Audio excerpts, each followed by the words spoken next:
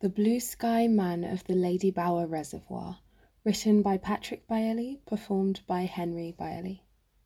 It's your hands. Lord, look at how rough they are. Coarse, dry. Your skin is made of granite. Here you are, cleaning up after me, helping me rest. You take care of me. You take care of me very well. I appreciate you. You are brave. You are kind. You are hopeful. But you are always running, never resting. You need to rest. Make the time. The time belongs to you after all. You have so much. You're only at the beginning.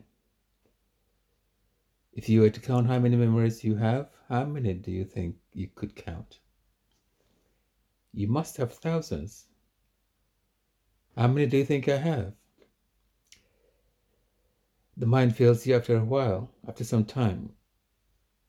It becomes tired, it becomes restless, hard and heavy.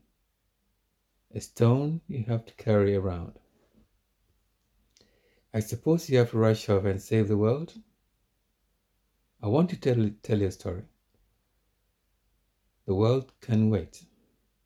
The sky will wait for you. When I was your age, I was a writer. I would sit by rivers, lakes, glossy streams, and spill my heart out onto hungry pages. The sun would dance and sing on the water. I'd close my eyes and the dancing light would glow in the empty caves of my mind. I starved for life. I wrestled with life. It was my muse and my mistress, my enemy and my companion, my contender and my ally. I wanted to tear life apart and put it back together again. I needed to know why. I traveled for a long time, from place to place, drifting, floating, wandering, hoping I would find out why I suffered, why I longed and why I lost it, aching with rage and passion. It was a wonderfully terrible life. It was a lot of pain. I was in a lot of pain. I've always held on to mine. It gave me a reason to fight. But I can fight no longer. There was this man I encountered once throughout my travels.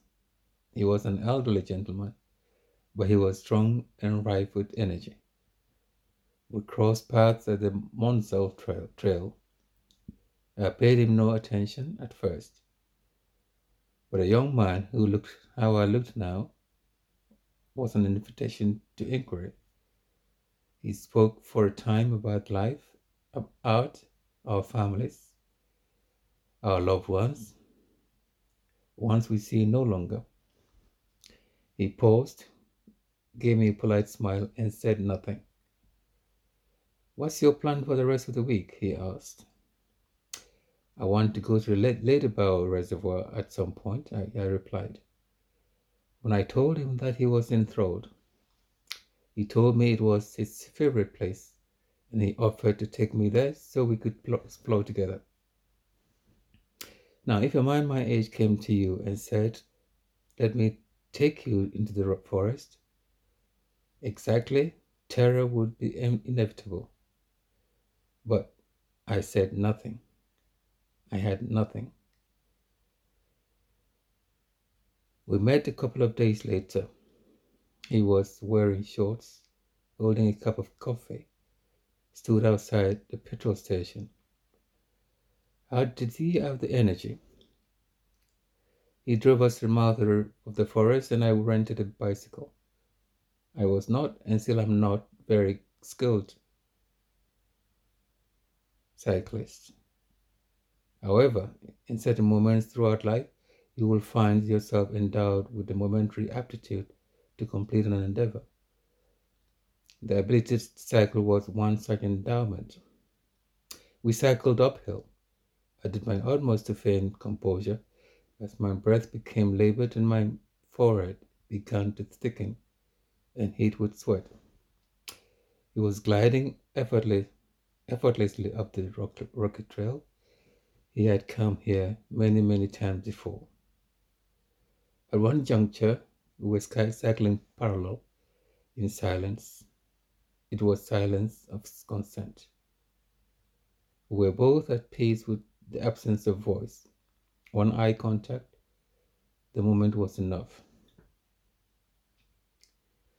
The reservoirs were utterly majestic. There were several of them. Derwent Reservoir was one called, all sectioned up by dams, which were all fit for garden fortresses. Acres of rich, earthy forests, and circling pools of the finest glass. The trees stood together militantly, descending in height, hiding the hills that would undulate beyond. The trees were amazed at their reflection in the lake, swooning at the sight of their own beauty, in awe of themselves. I was in awe of them. And that sky, this endless expanse, colored in joy, keeping us safe. We came to a gate, and a large vehicle approached us, and behind it hundreds and hundreds of sheep followed through, screaming, yelping, raising each other. A chunky sheep plodded along, and he pointed at it, saying, "That one looks pregnant." "That is a lot of sheep," I blurted. "Yeah," he replied. A few sheep began to hop slowly down towards us. "These are the lazy ones," I sneered. After a moment, he gently remarked, "See, the ones that are hopping, if they spend a lot of time in the wet, they get rot-foot. A bit like the men in the trenches in the First World War, or coal miners." I remember one sheep coming to a halt, bellowing back to the sheep lagging behind, as if to say, "Hurry up." Ironically, it blocked the pathway and caused them to bundle up like traffic. "They're very well behaved," I exclaimed as a few sheep walked leisurely, sauntering in the crisp Thursday afternoon. The little lambs and the mothers, the families taking their time, no rush. After what must have been about 6 minutes of witnessing this sheep brigade, a cloud, stubborn and angry, intruded upon the blue.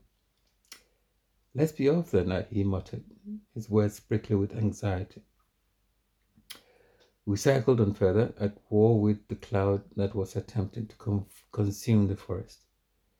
We came to a downward slope and allowed ourselves to plummet down the trail, letting the speed and the wind do all the work.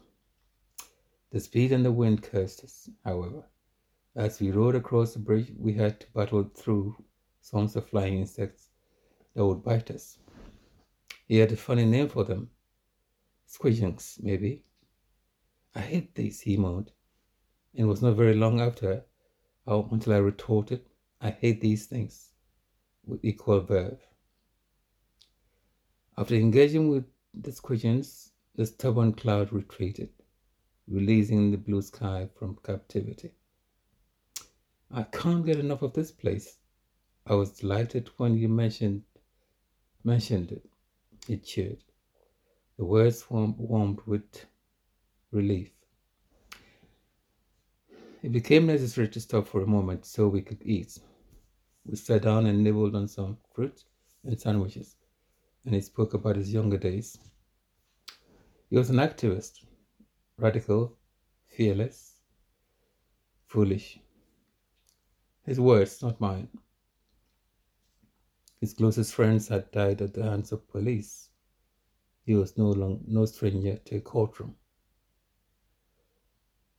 Everyone was angry, and we were angry about how angry we were.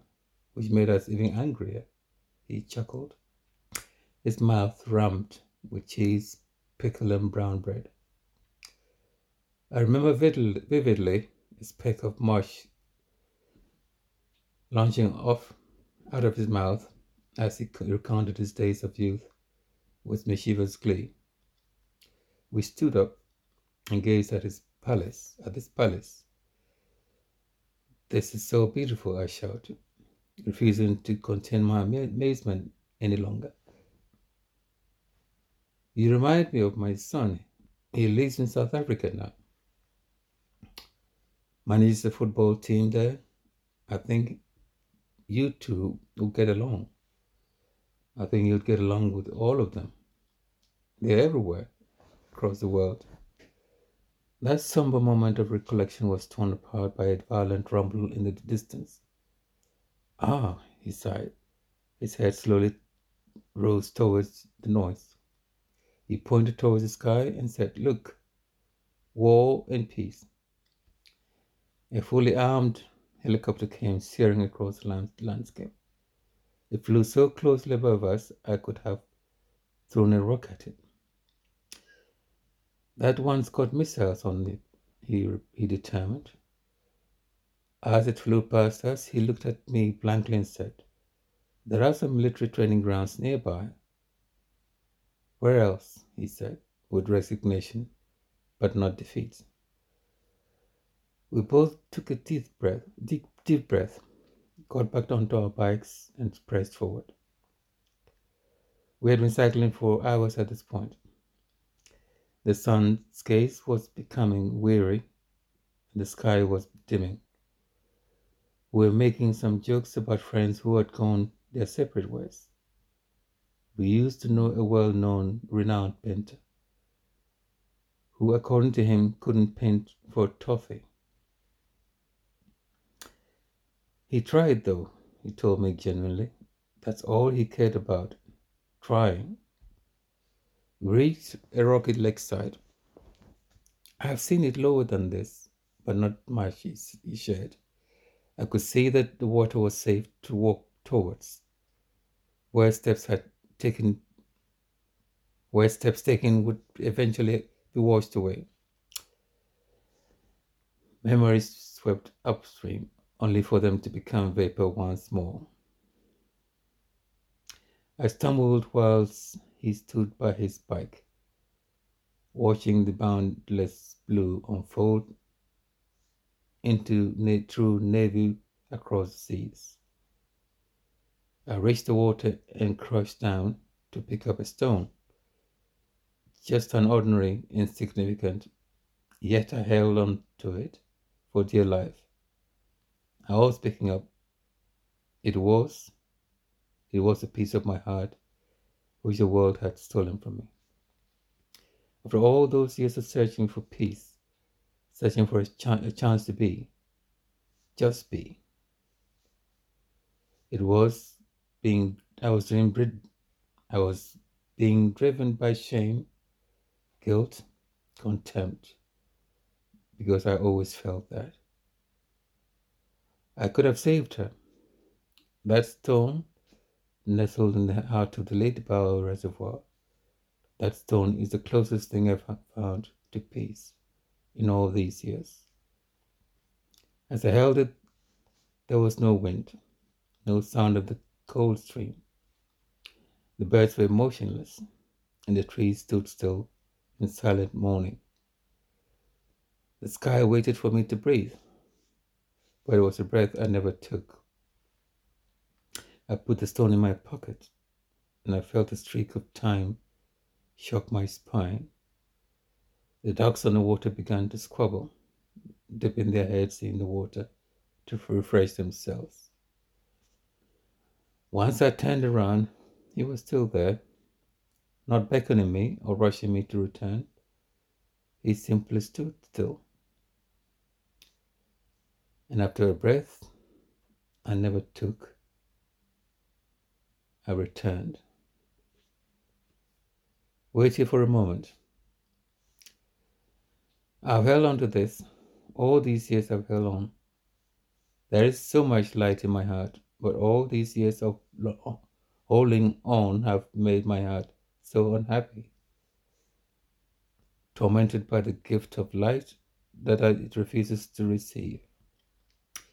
As he dropped me off at the train station, he smiled at me fondly, but again he was wordless. I gave him my deepest, sincerest regards. When I got out of the car, I kept searching for parts of me that I have lost. I have wanted to live for so long. Take this. Let go of this for me. This peace we search for is nowhere to be found. Look closely. Here, see? It's engraved in the palms of our hands.